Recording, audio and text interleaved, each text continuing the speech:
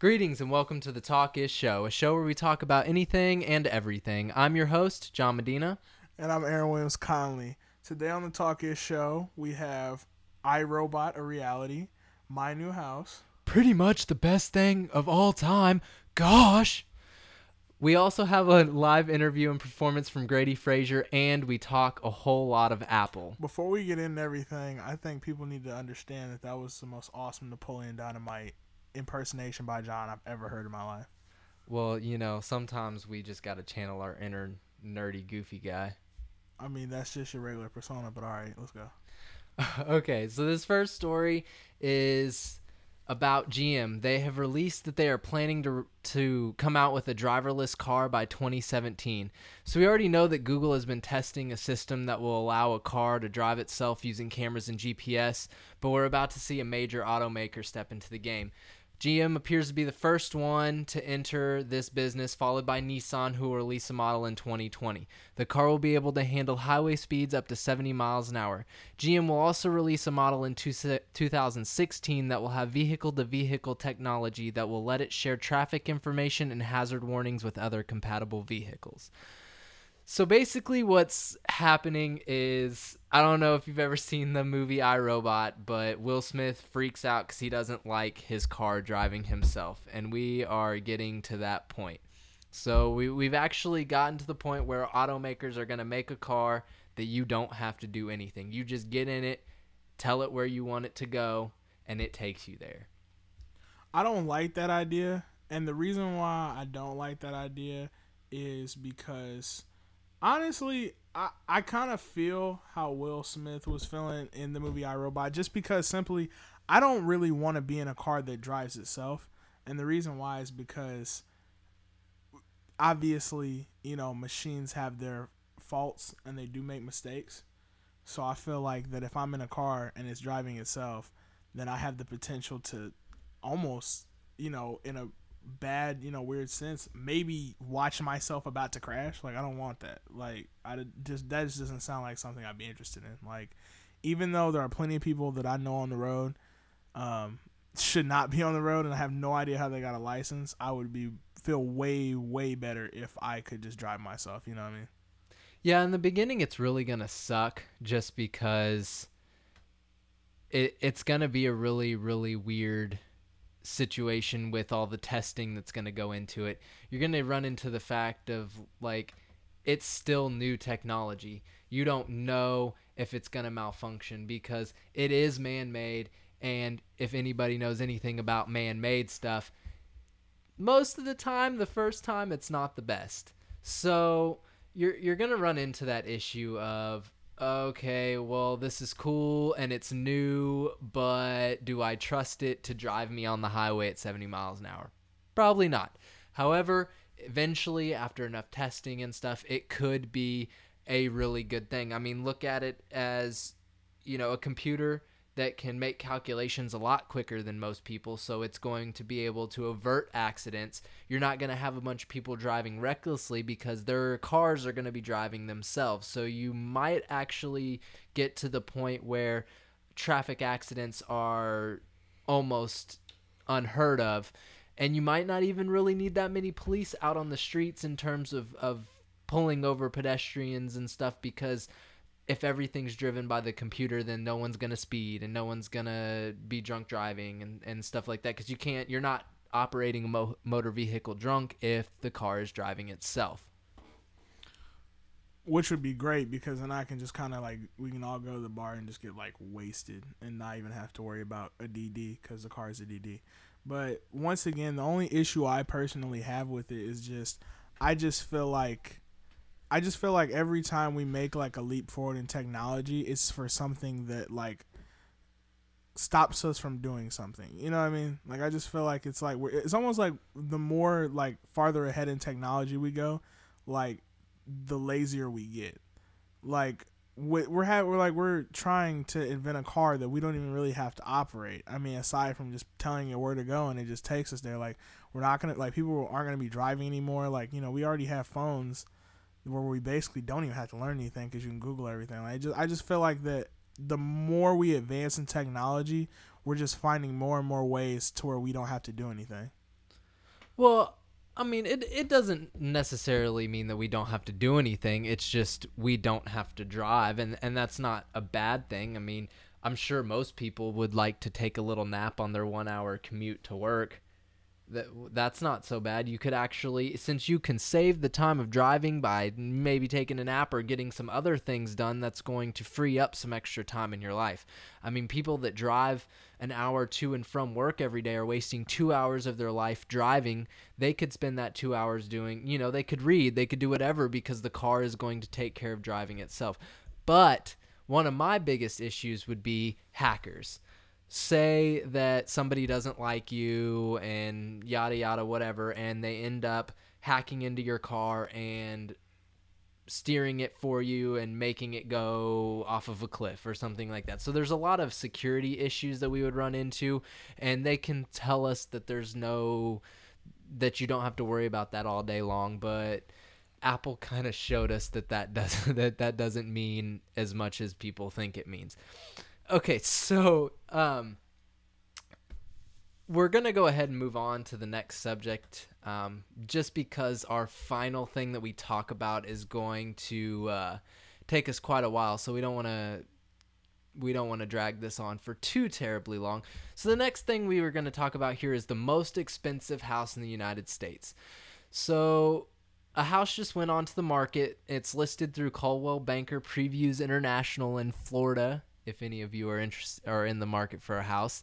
The house is a 60,500 square foot house sitting on 4 acres and 465 feet of beachfront property. It's expected to be completed near the end of 2015, and some of its selling features are a 26-foot entrance fountain, the first ever personal IMAX theater with a 50 by 27-foot screen with a bar, lounge, and seating for 18 people, 3 master bedrooms and 1 presidential suite, each with a jacuzzi overlooking the ocean, and 4,500 square foot infinity edge pool with a 12-foot waterfall. It's also got another, I believe, 8 bedrooms, so it's got a total of 11 bedrooms, 17 bathrooms, and this house can be yours for the low price of $139 million. You know what? For everything you described, when you just said it was only like 139 mil, I was actually like, that's lowball. I really like overestimated. I was thinking you were gonna say like a billion or something like 132 mil. I mean, don't get me wrong. I'm not saying that's not a lot of money, but I mean, I guess if you consider, it's a house, and a lot of some of the richest people in the world's houses, aside from a few eccentrics, are only in the couple million range, if that. But I mean, I don't know. I mean, I guess yeah, that is a lot if you think about certain people's net worth. Obviously, to Bill Gates is probably not a whole lot. But I mean, even someone such as Jay-Z, who's worth like, I want to say like 700 million. I mean, if you think about it, that's that's still like a good chunk of his wealth right there, just in a house. I mean, so I mean, it's a lot, but I guess after hearing all that, I definitely felt, I don't know, I guess I was thinking I'm not in the house mark like that. So that kind of threw me off that it was less than like 500 million, I guess. Well, I mean, it's $139 million to buy the house, but you've got a 60,000 square foot house, so you are going to have to hire somebody to come clean that thing, because no one is going to have the time to clean that house. That is a full-time job just to clean the house. Beyond that, you're going to have taxes, insurance, things like that. I mean, the house is a lot, but keeping the house up is a lot. I mean, you've got to take care of the pool. You got to take care of everything. The upkeep of the house is going to be a lot of money every year on top of the spending $139 million. Granted, if you have $139 million laying around, you can probably afford the cleaning staff and everything else, but I definitely think you're overestimating how much they're gonna have to maintenance this house. Like, obviously pool and obviously regular maintenance, like stuff that, especially like a pool like that's seasonal. I mean, you have to take care of that. I mean, but I mean, you said it's sitting on 4 acres, right? Yeah. Like, John, you probably not gonna make it through like 20% of the house in like the first like couple months. Like, so I mean, you're not gonna have that much to clean up. Like, I don't know. It's just like with a house that big. I mean, there are people who have houses that are like a quarter of that size that are like, wow, this house is huge. Like, I mean, we're never even on a certain side of the house. Like this, like I feel like this is a house for a certain like type of person, a certain type of business. Like this isn't something like some eccentric person with a lot of money is just gonna buy like for themselves. Like this, like there's such a thing as like just spending your money just to show you have money, but this is just kind of a bad purchase. If it's like for me personally, if I had the money to buy this house, I'm a single guy, by the government standards, and so I would never have any purpose to buy this house. I mean, unless I was throwing parties in it. I mean, it is in Florida, right? Yeah. Yeah. Okay. So so I mean, all I see this is just somebody's gonna get it as a party house, which is a great idea, but I don't see it as being someone's actual home. Yeah, and I mean that's true. When you look at the house and all the different rooms and the amenities, it's definitely not a house that's meant for just one person or even a couple. It's more like a house for an entourage, for a group of people to live together, but separately at the same time, because when a house is that big, you can live together and not see each other even in a day if you don't really want to. But I mean, I don't understand why someone would have the urge to even build that house without actually building it for somebody else. They're building this house to sell it. They're not building it for someone. Someone is not already paying them to build it. They're just building it, and then they're going to put it on the market. So we'll see what happens. It's not going to be done till 2015. So, which, I mean, technically isn't that far away, but it's enough time to see if anybody's going to bite before the house is completed. If I were spending $139 million on a house, though, I would want to have something to say about it before it was built.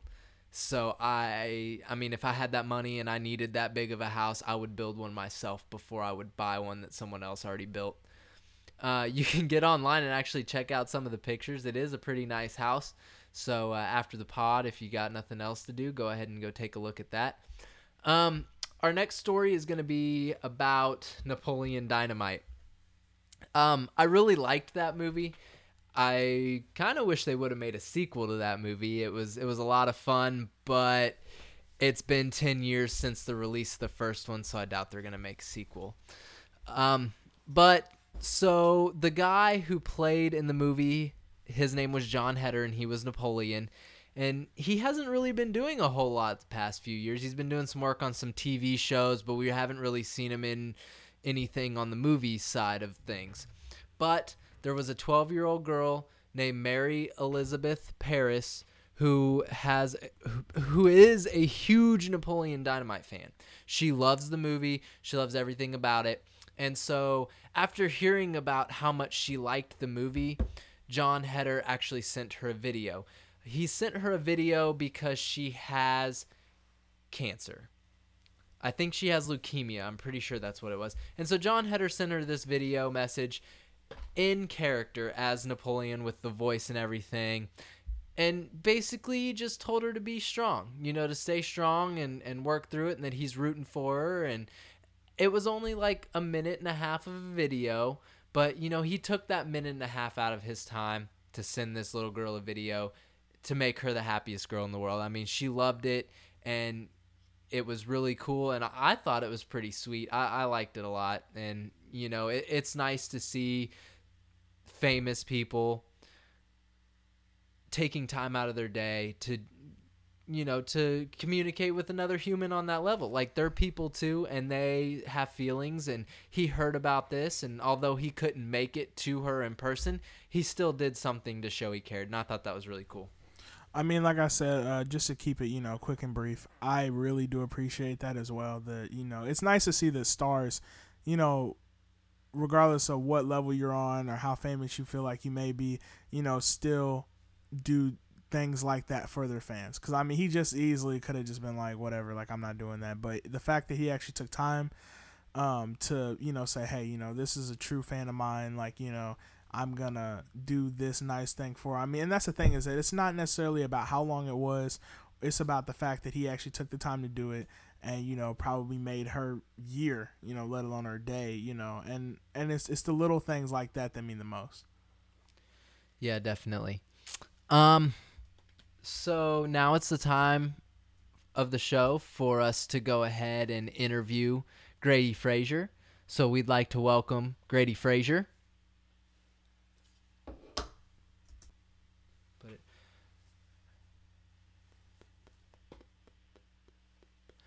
Okay, so now that we've talked to Grady, before he performs, we're going to talk a little bit about Apple. This seems to be something that we talk about a lot on this show. But, of course, Apple can't stay out of the news. So, before we even get started on talking about the phones and the watches and the new updates and everything about Apple, I just want to say that I am very, very upset that I couldn't watch the live event because of compatibility issues. If you didn't know, you could not watch the live Apple event unless you had a Mac or an iPhone running Safari. I do not. I have Windows products, so I couldn't watch it. It made me upset for multiple reasons. One, I was curious and I wanted to watch it live and I didn't get to, and I had to sit here and watch Twitter and Facebook and all these social media sites blow up with people talking about stuff that I had no idea of, because no website had any updates really on it until after everything was over. And the second thing is, that's horrible for a business strategy. That is horrible. Of course they've got retention customers. We know that. But most of their retention customers don't care if they get to watch the event live, because they're going to go buy all of their products anyway. As a business, your goal is to keep your current customers, but also to get new customers. And it's not very good to say, okay, well, we're going to release all this awesome stuff that you're going to want, but we're not going to let you watch our release show of it until later because you don't already have one of our products. That's not the way that it should work. Last year, that's not how they did it, or their October event last year that they had did not work that way, and their spring event this last year didn't work that way either. You were able to watch it on any device that had the internet, and that's a lot better. Why they changed their mind this time, I do not know. I just, once again, and John, you're correct, we do talk about Apple a lot on here, so our listeners will not be surprised to hear me say this once again, because I say it probably every show, because we talk about Apple like every show for some reason. John's a certified Apple hater. I don't care what he says. It's more like a bias against Apple and for anything that's not Apple. Call it what you want, but I boil it down to Apple hater because I don't have time to say that. But personally, I don't have these same type of issues. Because I'm actually a graphic designer in the AM, and so I have a MacBook at home. I actually work on a Mac at work, so I do get to listen to. I did actually get to listen to the keynote. I didn't get to watch it as much as I wanted to, but I did get to listen to it.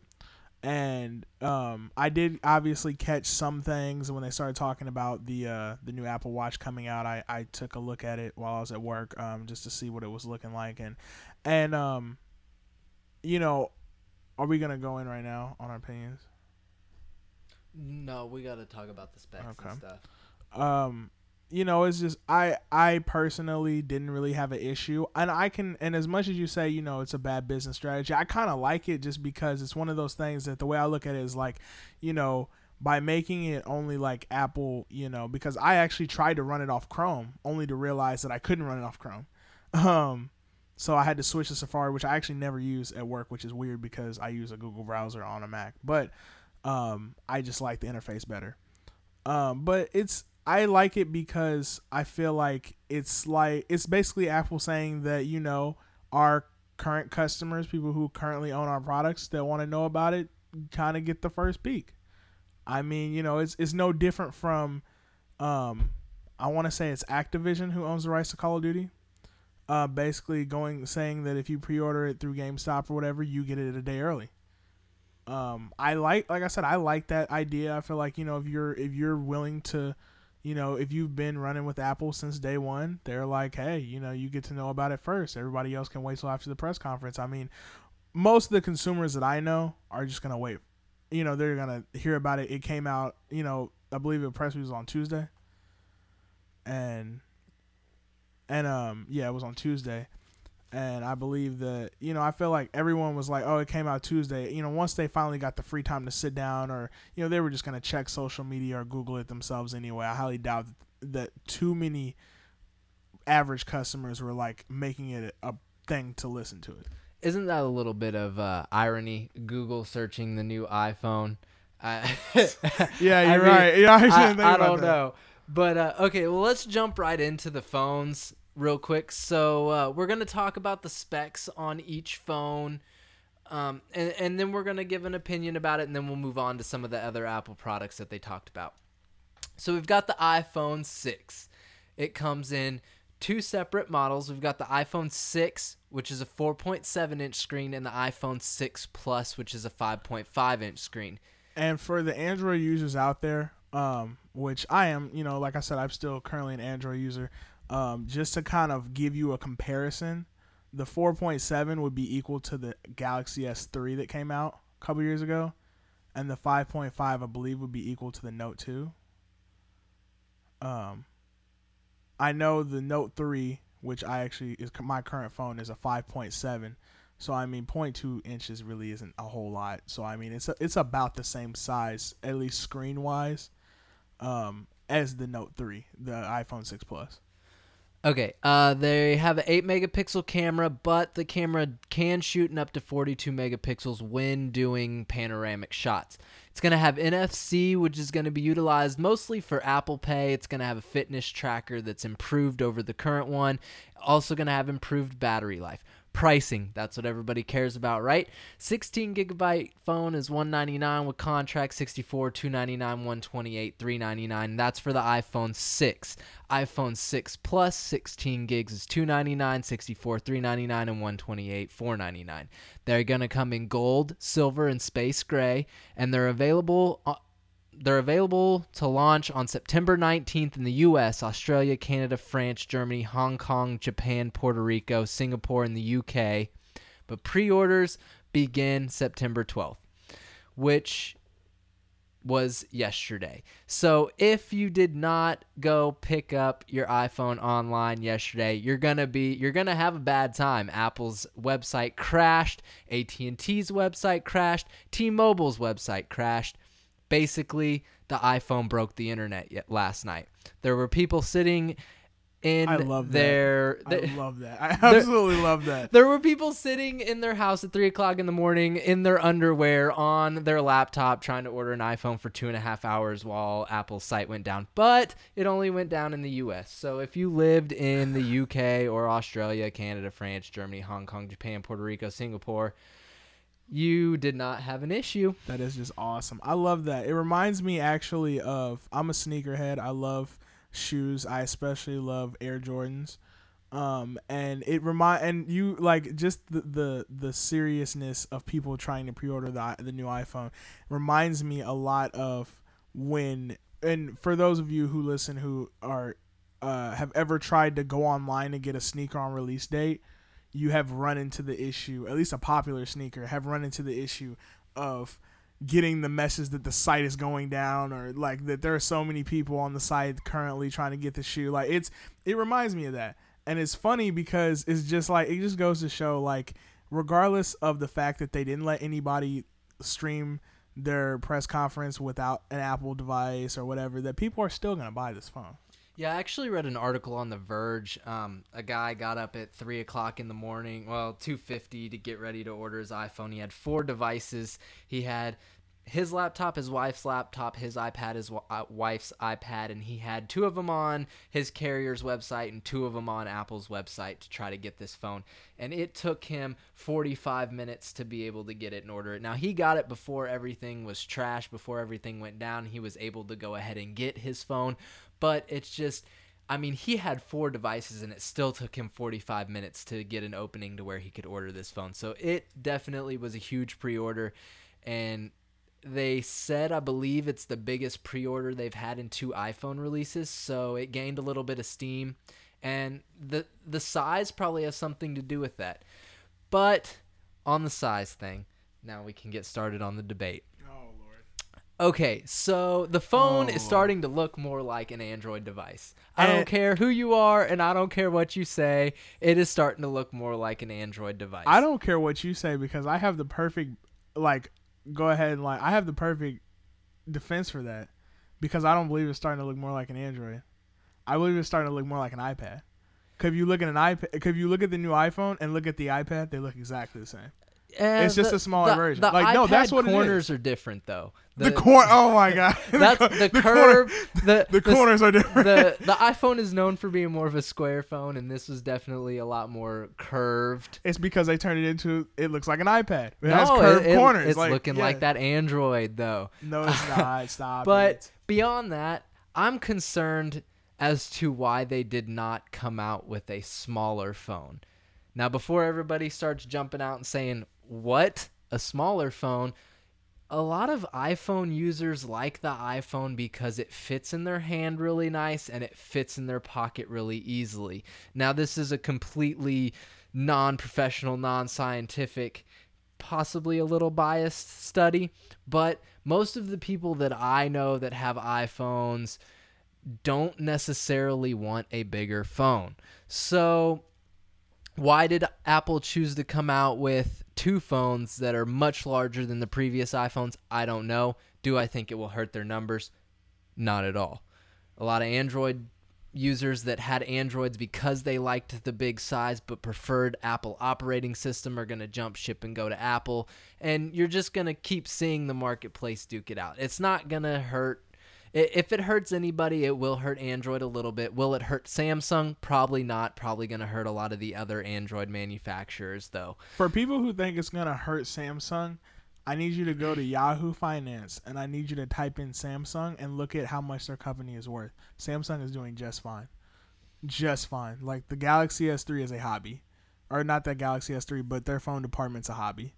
Like, if you ever are ever curious about any of Samsung's holdings and their other companies and everything else they do, go look them up. Like, this is gonna hurt Android maybe, but not Samsung. Samsung's doing just fine. Well, and a lot of people don't know. A lot of people know that Samsung's a Korean company, but a lot of people don't know the extent of Samsung's effects over the world. They make everything. They make construction equipment, bulldozers, air conditioners. They make a lot of stuff that they don't necessarily sell in the United States. So, as Aaron said, their electronics department is definitely their main department, but they make money in other places too. And we're going to see LG, HTC, Huawei, we're going to see them suffer more than we're going to see Samsung or even Google suffer with this. Or even HTC. Well, I guess they are they still doing the Beats thing? Negative, because Beats is now owned by Apple, and Apple does not associate with any other company besides Apple and possibly Nike. See how I plugged for you right there. Well, see that's the thing is that a lot of companies whose main focus is their phones will be somewhat hurt about this, but I mean other like Samsung, they'll be fine. Like Samsung, like I said, go to Yahoo Finance and see how much it costs to buy a piece of Samsung stock. I promise you can't afford it. And speaking of Beats, I was really surprised that they didn't release any new headphones or anything like that at that. I thought that they were going to use that and rub it in everybody's face. Hey, we got Beats. Guess what? Suck it.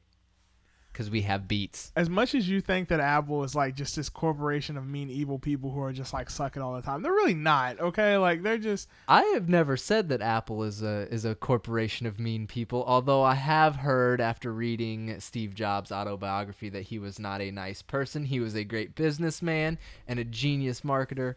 Not necessarily the nicest guy. Even his best friend said I wouldn't want to work for him. I mean.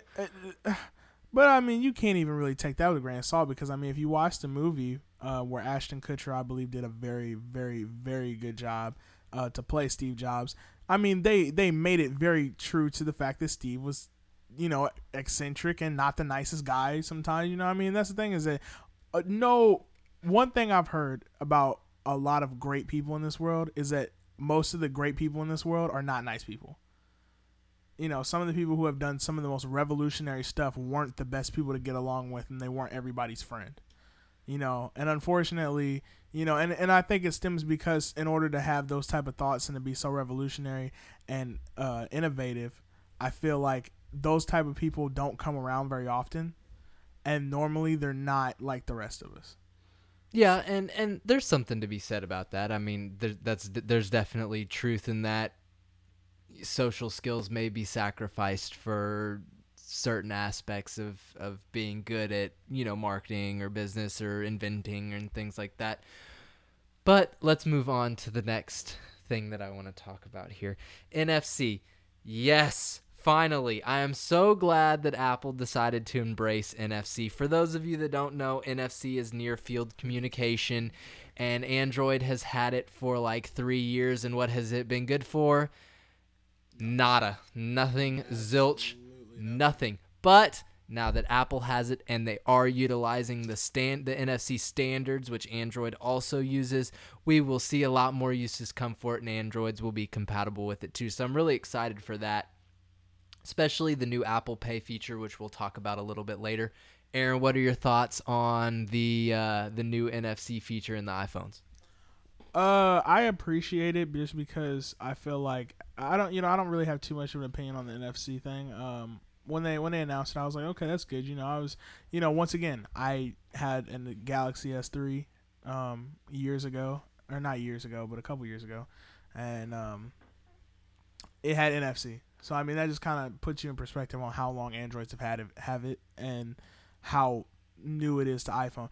And I know we were talking the other day, outside the pod, of course, about my opinion. I feel kind of like when I was listening to the press release and everything that Apple had to offer and everything, I kind of felt like they were catching up. Like I kind of felt like everything that they were kind of releasing was something that Android had kind of already had, but I really didn't mind it because I felt like they were improving on what Android had already put out.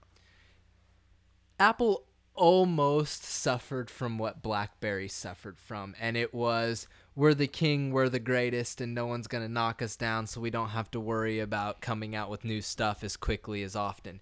But they didn't quite. They were still coming out with new stuff, iPads and things like that. And then once Android started to gain steam, they definitely said, no, we're not going out without a fight. And they came back with some devices that are really good, and they're going to do well. I mean, that's just, it's Apple. We couldn't expect anything less. If Apple came through tomorrow and said, you know, we had the worst sales numbers ever, I would personally be shocked. I would react poorly to it just because it's, you know, it's there, you know they're there, and you know they're going to kill it. Oh my God. I think John is joining Team Apple. I'm very excited. Not joining Team Apple. He's definitely not. Apple. I respect them as a business, dislike them as a consumer. I love that because we're recording on a MacBook right now in GarageBand, which is all Apple, but that's fine. Whatever. Touche. Probably gonna cut that part out. No, we're leaving that in there. Okay. Okay. So the one thing that confused me about this whole release deal with these phones is that they skipped the 32 gig model. They went from a 16 to a 64. Now, normally they have a 16, they have a 32, and they have a 64, and they go in $100 increments. This time they had a 16, a 64, and a 128, and went in $100 increments. What I'm wondering is, why did they keep the 16 and drop the 32? Why didn't they just drop the 16 and have a 32 for $199, 64 for $299, 128, and so forth? Which is kind of isn't that what Samsung did with the Note 3? Because I don't think you can get the Note 3 in a 16 gig, can you? I think it's still, yeah, I'm pretty sure you can get it in a 16. I don't think all carriers took it in a 16, but I think you can get it in a 16. Well, I have, my phone is 32 gigs, and I don't know why, I kind of with you a little bit, I don't know why they took the 16, but skipped the 32. Well, from a business aspect, they probably did that because going from 16 to 32 costs doesn't cost that much. Yeah. So they just were like, well, we'll give them 16. They can pay $100 or they can pay $200. Or if they want more storage, they can jump up to a 64 and we can charge them another $100 more. However, if I were in that position, I would maybe look at the fact of, okay, yeah, they can get a 16 for $199, or we can sell them a 32 for $199. It might cost us $20 more to, make the phone a 32 gig instead of a 16 gig, but they have double the storage. And what are they going to do with that? They're going to buy music from the iTunes store, and then we're going to make a bunch of money anyway. So why they did it, I don't know. I mean, Apple's really closed doors about a lot of their marketing strategies and things, so will we ever know? Maybe one day, but there's a reason that Apple does anything and everything, and there was a reason why they did this. Now, see, the way I feel about it is personally when I read, how many, like the size, like of the memory of the phones, I was kind of a little upset because they kept the 16 gig. Because I would rather them have kept the 32 gig for 200, and then, or for 200, and then like for 3 you can get the 64 gig. Because personally, I have a 32 gig phone, but I have a lot of music on my phone. Like I actually hit 800 songs today, which is topping out of like 5 gigs, like 5.25 gigs.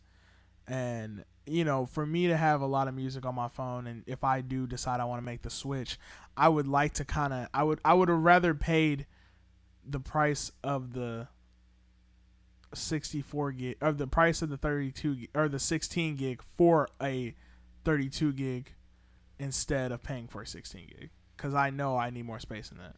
Yeah, and the thing about that is that, like, if you have an Android phone, you get the 16 gig phone, whoop-de-doo, you can get a memory card with most of them. iPhone, not the case, but if you have an Android phone and you're interested in getting a bigger memory card or a memory card at all, just remember that SanDisk has now came out with a memory card that can hold 512 gigabytes worth of information, and it can be yours for the low price of $800. And it's not even compatible with any phones out right now. That is correct. But it is waterproof, dustproof, temperature proof. Sorry, lost my stuff there. Gonna cut this out. So, temperature proof, and it's useless at this point in most devices. So, but what else? Gotta start somewhere, I guess. Okay, so as I mentioned, the phone comes in gold, silver, and space gray, which is, I believe, the 5S came. The 5S came in gold, silver, and space gray, right? Yes. I'm actually looking at the colors right now. They actually, those are the same exact colors. But the thing is that the space gray on the 5S kind of looks a little better. Because it looks more like a black, and I kind of like that. I think the front of the 6 is going to be the black, and then the back, like the back plate's going to be this weird silver color. Yeah, like it looks way more like, I guess, space on the back and then gray on the front. But I kind of like the way it looked on the 5S better. I kind of wish the phone had been like darker, like a truer black, but that's just me. Yeah, I kind of wondered why they didn't do more colors. They did that whole 5C thing with like the 5 different colors, and well, I mean, let's be real. The 5C is really, it was really just a colorful 4S. Yeah, I think I think it didn't turn out as well as they had planned and hoped on it turning out, and I think that's why I think that they blamed a lot of that on the color. Yeah. I mean, the thing about it was, I believe that's part of. I think that was kind of like a quick soft release for the iPhone 6. Like, okay, we're gonna put out this phone called the 5C, and we're gonna make it in a bunch of different colors, and we're gonna see if people want it. And I think that kind of influenced why they kind of stuck with the 5S colors, which I like them.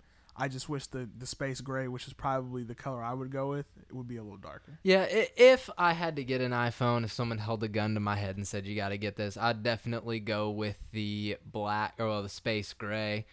Just because white, I'm not a big fan of white phones. I had one for a time, and it's not that it got dirty, but I don't know. I just don't like it.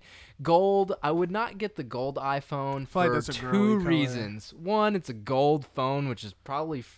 No, I don't want to offend people. It's not for girls. It's just not for me. I'm not a big gold guy. I like gold. Like, if I had gold bars, I'd be happy, but I don't need a gold phone. Wow. But the second reason is because when it was in its conceptual stage for the 5S, the gold phone was codenamed the Kim Kardashian. And I can't walk around with the phone that was once called the Kim Kardashian. Just can't do it. I really want the gold one now.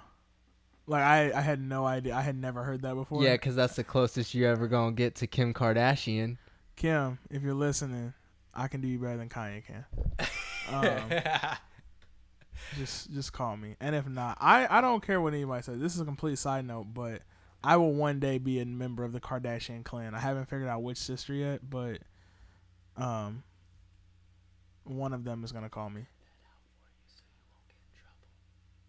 She doesn't listen to the pod. What if she decides to listen to this one? She doesn't listen to the pod. All right. Okay, so we're going to move on to the next thing that Apple announced, and this one surprised me because of the name.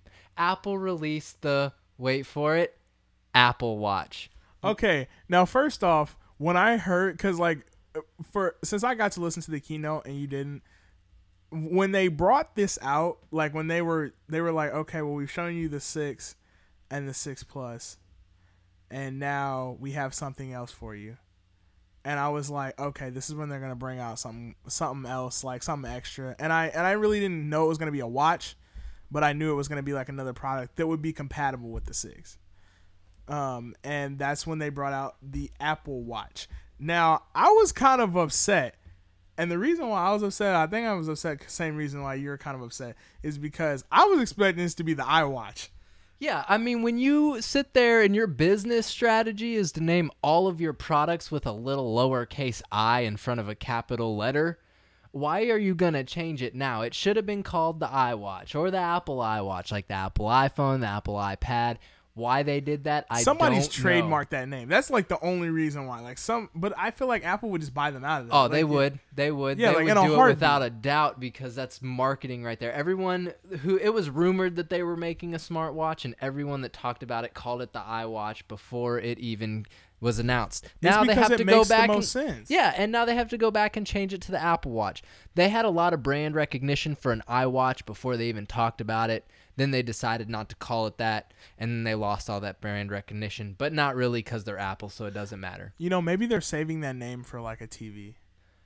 Possibly. I mean, because I guess they have iTV. Apple TV. So yeah, I guess. maybe, I don't. Maybe it has something to do with the reason why they call it Apple TV and not iTV. Well, I think it's because if you think about it being called iTV and an iWatch, I feel like that is kind of like iWatch TV. Exactly. You know what I'm saying? So that was nice. I just think that maybe the name doesn't sound as nice as iPhone or iPad.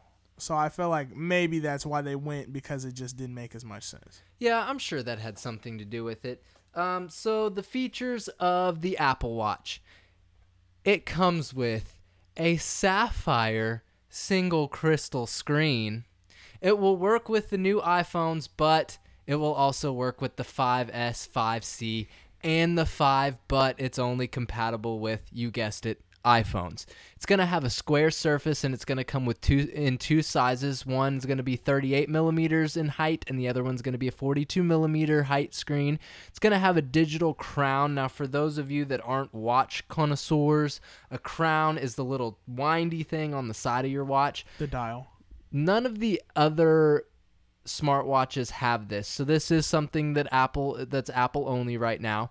It's gonna come with different bands, one of which is waterproof, and it can be yours for the low price of $349. It's not gonna be released until early 2015 though, so after you take the hit for your iPhone, you do have some time to recover and save for your Apple Watch.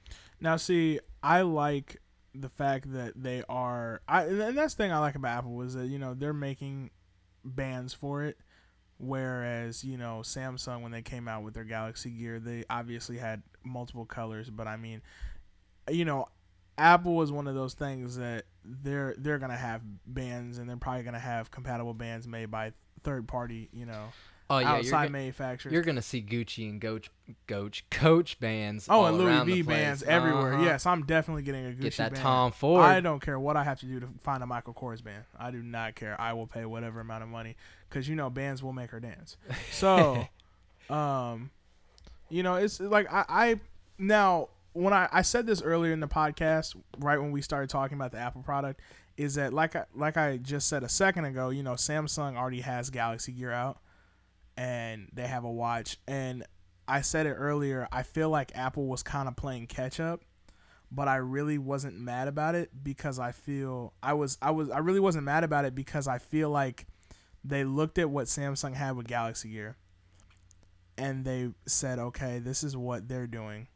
How can we make this better and make it our own? And I feel like the addition of the crown was a great addition.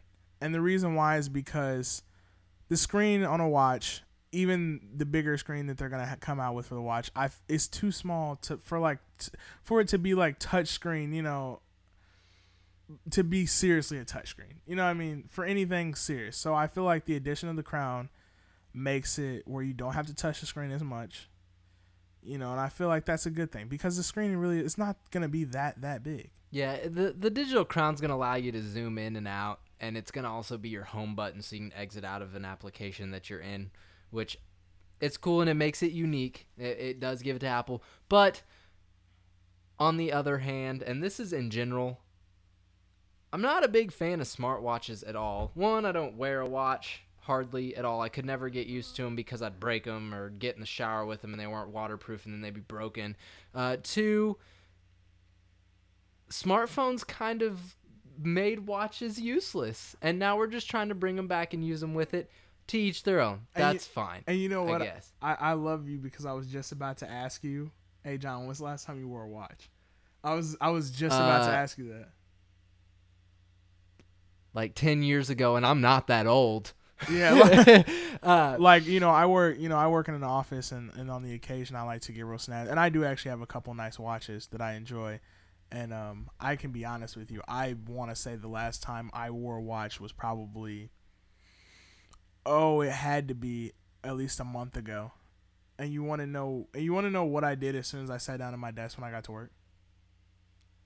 Took off your watch? Took my watch right off. I cannot type with that thing on. Like, it's nice. It's very nice. Like when I go out, and when I mean go out, I mean like when I'm dressed in more of a dressier form, like with a collared shirt and maybe some slacks and dress shoes. When I go out to look nice or go to work and I'm feeling like not that I don't look nice at work, but kind of dress up a little more than usual, I'll put on my watch. But 9 times out of 10, as soon as I get like settled, I take it off because it's one of those things that when I'm up and around, or if I'm walking somewhere, or if I'm inside the mall or whatever and I'm looking a little dressy, I don't mind having it on. But it's kind of a nuisance. I mean, it's one of those things that the problem with it is, I believe, is because you have to have your phone with you in order for the watch to be functional because it plays off your phone. So the only real thing that it does is make it to where you don't have to take your phone out of your pocket, but I don't have an issue with that.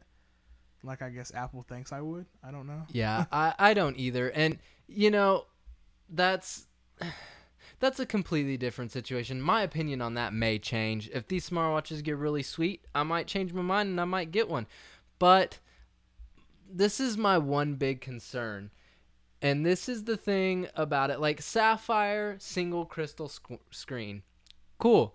I don't care if the screen's made out of a thin layer of diamond that they harvested out of the butt of a genie. If the device is not waterproof, then it has the same fault as all the current wearable devices. What if I accidentally get pushed into the pool? What if I get in the shower, forget to take my watch off? What if I'm running down the street and I'm sweating and a dribble of sweat gets on the watch? It's useless and I just wasted $350. So until they make a wearable that is waterproof, I'm not going to be satisfied. They didn't say that the device was waterproof, but they also didn't say it wasn't. But I feel like if it was, they would have made a point to say that. I feel like they did say something about like it being like workout ready. I don't know. I can't remember exactly because, like I said, I was kind of catching it very in and out when it got to the watch. But like I said, I do think that they kind of thought that ahead. I'm sure it'll be resistant, sweat resistant, like most phones are nowadays. At least speakers on phones are. But I don't think that that's gonna mean it's waterproof. But we'll see. I mean, who knows? I mean, isn't the iPhone itself somewhat water resistant? I think it's sweat resistant. I think like nowadays all phones are coated with that special stuff to help keep little moisture, humidity in the air, things like that from breaking your phone. There used to be a time if you had your phone in the bathroom with you while you showered, the steam from your shower would break your phone. I think they eliminated most of that issue. Okay, so the only other thing I really have to say about this Apple Watch is that it's priced a little high, especially when the majority of the competition's a lot cheaper. You got the Samsung Galaxy Gears are like $200. You got the Galaxy Gear Neo, that's the small one, that's like $150. You got the Fitbits that are cheap as well. You've got all these different wearables that are pretty cheap, and then you've got the $350 Apple Watch. Their biggest competitor, though, I think, is not even going to be Samsung, surprisingly. I think it's going to be the new Motorola smartwatch that just came out. And the only reason why I think it's going to be their biggest competition is because it's round. It is, hold the phone, a round watch. Say what? That's right. Motorola made a round smartwatch. Everybody says they don't do it because of continuity issues with the screen and things, but I mean Motorola had enough confidence to do it, and I think that's going to be their biggest competitor, and it's also $100 cheaper. Like the face of the watch is round? Yeah, like it looks okay. like an actual watch, but it's got a digital screen instead of an analog screen. I mean, I can respect that. I mean, the fact that Motorola did it. I mean, I have watches that the screen is round. I have watches that the screen is square. I mean, so I feel like it's not necessarily that the Apple Watch and the Samsung Galaxy Gear don't look like actual watches. I just feel like if you see them, you can tell that they're not real watches. Yeah, and do I think that the price is going to hurt Apple? No. Do you know why? Because Apple is a huge company that is going to get paid regardless. Because Apple users love to spend loads of money on anything that has an apple with a bite taken out of it on it. Apple hater. I'm not hating. I'm just being realistic. From a marketing standpoint, if you can put anything on an Apple phone and charge for it, you're going to get paid for it. If you put that same thing on an Android phone, you might get paid for it, but probably not. They probably just will do without. I guess. I mean, like I said, the way I feel about it is, I feel like I'm personally probably never going to buy it.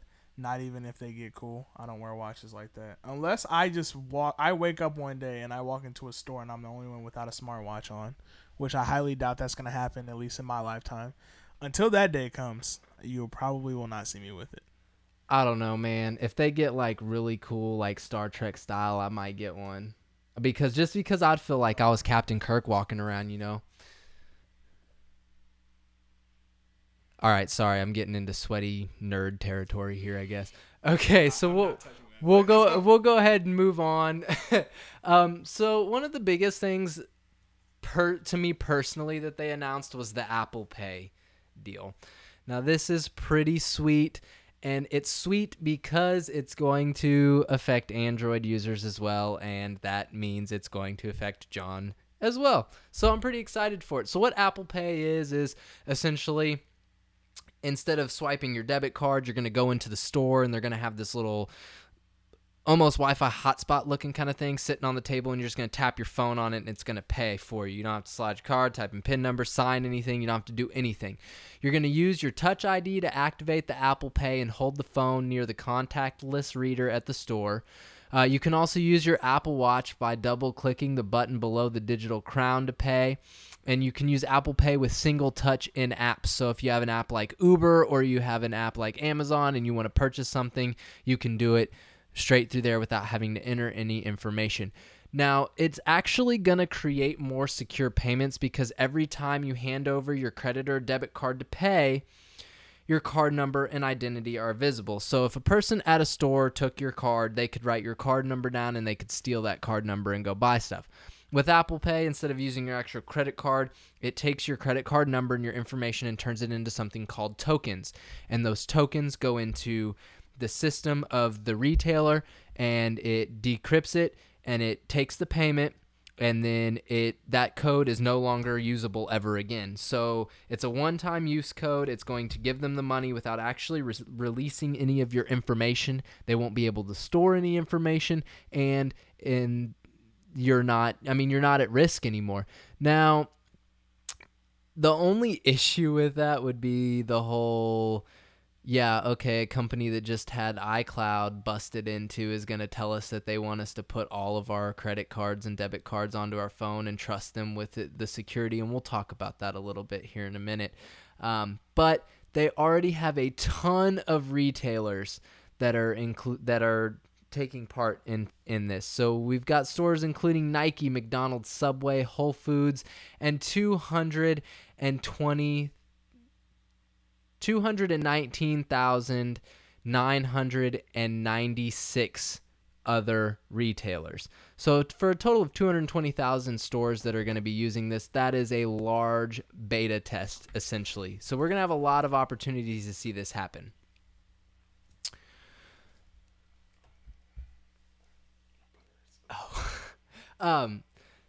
So a couple of my questions that maybe I overlooked this part, but I don't think they mentioned it, is how are you going to switch cards without unlocking the screen? They say you can touch it with you can pay with just a touch sensor, but it's going to pay on each card. So if you're somebody like me and might have different cards for different places or just like to use different cards at different times, you're still going to have to go into your phone and change the card. Is that a big deal?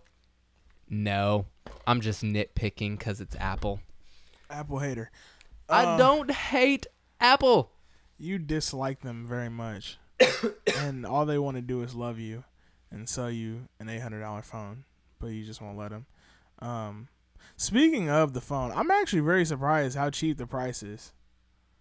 They try to keep their phones at that price every year when they come out. I mean, when the 5S, 5C came out, they were equal. I think the 4 and 4S were the same too when they came out. I guess maybe I was just sleeping because I swore they were way more expensive than that. Well, I mean, they are retail. But the 164 gig iPhone 6 Plus is $1,000 almost retail, but with a 2-year agreement, it's $399. I mean, that's fine. I mean, I was kind of, I guess because I have a 32 gig Samsung Galaxy Note 3, and I paid a lot. I won't say how much, but I did pay quite a penny. You were with me when I bought it. Not that I was disappointed. I love my phone, but I was just kind of shocked. I was kind of like, wow, didn't think it was going to be that cheap. But Apple Pay, I think, is a good idea. It kind of reminds me of the whole, I believe, what was it called, PayPass? That MasterCard. Yeah. Like where you just kind of slot, just tap your card on the thing and then keep it pushing. They had all those commercials about it that I don't think it ever really stuck. And I think this will, just because they finally incorporated it into something that a decent amount of the world has. If you have a smartphone, I believe probably at least 6 out of 10 people that have a smartphone probably have an iPhone, if not more. I'm just trying to be generous towards Android. But I like Apple Pay. I like the idea of it. I think it's going to be a good idea. I personally don't have such an... Apple Pay would come in handy right now. I actually have the issue of my debit card, after so long, has become cracked. And they would help for me to have Apple Pay, because that way I wouldn't have to order a new debit card. I wouldn't even ever have to take my debit card in my wallet. It might last a little longer. Yeah, and the only competition that Apple is going to have in terms of this pay system is the new system that most countries use that we don't. I can't remember what it's called, but it's like key and pin, something like that. You don't actually swipe your card. You just basically hover your card over something, and there's a little microchip in your card that transmits information to where it's going to go.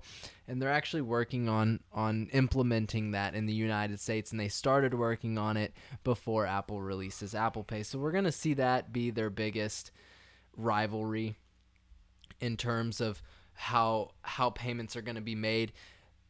But whether it works in retailers and gets big in retailers doesn't really matter, because it's going to be completely useful on the phones itself, and that's going to make it worth it for all the people that have the iPhones. But I do hope that it gets big in stores, because then I can do the same thing with my Android phone using Google Wallet, which has existed for quite a while, be it known. There we go with that Android shout out. I like your enthusiasm. I think that security wise, I think it'll be okay. I think that the way that they have it set up, in theory, I don't think that anybody's going to be able to get into Apple's system, steal the tokens, decode the tokens, take your card, and then go buy stuff. I think that by the time that they got to that point, you would probably have a new debit card, because the old one would have expired. Because the way the token system works, it's going to use numbers, letters, and characters, and it's going to be like 26 or 30 digits long, and it would take a computer program a very, very long time to decode each one of those in order for them to steal any information. So security-wise, I'm not really too worried about it. Might this come back to bite me in the backside one day? Maybe. In a year, I could be sitting here and we could be talking about the latest Apple scandal, but I don't think that's going to happen. I also like the fact that they don't save transaction information. And the reason why it doesn't is because Apple's always been about the policy where Apple doesn't make money by selling you and your information and your shopping habits to people. They make money by selling products to you. That's why a lot of Apple products are a little more expensive. Some people are fine with that with that. Some people would rather pay the extra $100, $200 for whatever and not have to worry about their information going out there. Personally, if I'm going to save a bunch of money and they're not telling them like my social security number and my card numbers, that's fine. If they tell them that I wanted to go buy, my Dell computer from Best Buy and they want to tell a marketing company that's fine. Go ahead. I don't care if it's going to save me $200 every year on a new device. That's fine with me. I mean, it's just the way you look at it. I mean, I feel like Apple products are good products. I feel like, I have a MacBook. I work on the Mac at work. I have, I'm thinking about switching to the iPhone. And if I didn't feel confident in the product, I wouldn't even contemplate making the switch. Because I feel like that, I've never really had any serious issues out of my MacBook as far as, the norm. My work computer, I run a crazy amount of programs. I probably have at least anywhere from 7 to 9 programs running at the same time, and I never really run into any type of lag. It's very good for productivity. So I feel like, I don't, if me paying more means I get a great product and I know my information is safe, I'm fine with that. One of the things about Apple, and I have to give them credit to, and I wish that Samsung would do it on their phones, and I also wish that, Windows does kind of do it, but they don't do it as mainstream, and you kind of have to ask for it. But the reason why your MacBooks boot up and load so fast, and the reason why the iPhones boot up and load so fast and usually don't have any issues in terms of lag is because they put the operating system on a solid state hard drive instead of the removable drive, and everything else goes on the removable drive. And I think that that's a good idea just because it creates that speed and that efficiency, and it's much hard. It doesn't break down. A solid state drive doesn't move. as much, doesn't have as many moving parts as a normal removable hard drive, and so it lasts longer, it operates better, and it doesn't get nearly as hot. And so I think that's one of the things that Steve Jobs did right. He said, okay, we're going to make a computer and we're going to make them as good as we can, and we're not going to sacrifice cost. No, we're not going to sacrifice quality for cost. If our customers want a good computer, then they're going to pay a bunch of money for it. And I mean, that's a good business strategy. That's why a lot of people see Apple as a great computer company. That doesn't mean you can't find a PC that's just as good, though. I mean, once again, there goes the downing on Apple. I'm not downing, but I feel like I have to compensate for a compliment on my PC/Android for every compliment that I give Apple. Well, the reason why I bring it up is because I know, for instance, that your computer has, 8 gigs hard drive? Of RAM. I have a 500 gig hard drive, I think. Okay. And how many programs do you think you can run on there at once? Oh man, dude, I run this thing into the ground all the time, dude. It could I don't know. I've never really tested it, but I know that most of the time when we do podcasts, I've got Skype, about 8 different browser pages open, a couple Word documents open. I've got my audio recording program running and my audio editing program running, as well as having my mic go through my sound card, and it works fine. I never have any issues. So, I mean, it does well. I've never had any issues with it, but I take care of my equipment. I make sure that it stays good, and that's the thing. A lot of people don't take care of their products, and that's why they break down. And also, constant use of products also can cause it to break down as well, which is why a lot of people who claim that they've had Androids before and they say, oh, my phone it started to crap out on me after a while. It's not necessarily because it started to crap out on you, but if you use your phone a lot, it's going to break down eventually. It's just how it works. You know, I mean, if you're constantly, like when I had my Galaxy S3, I was living at a place where I didn't have access to Wi-Fi. And so I'm loving watching Netflix, and I watch a lot of Netflix, and I was watching it off my phone, and it caused my battery to break down way faster than what it should have.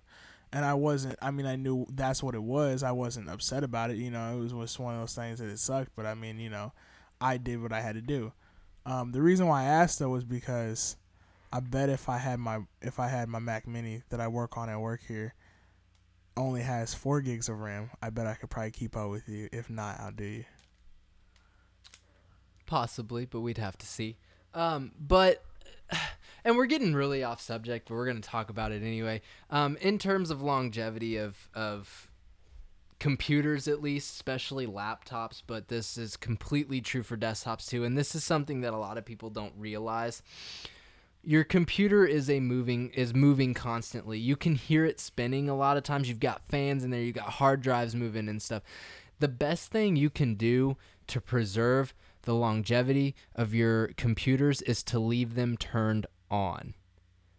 Have a screensaver. You can even hibernate them, because when they're hibernating, they're technically still running, but leave them turned on. There is nothing more stressful on a hard drive than taking it from a complete stop to running 4,000 RPM.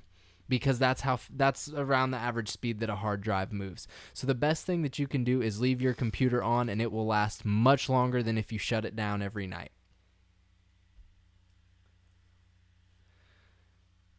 Okay, so we've talked about Apple for like 500 days now.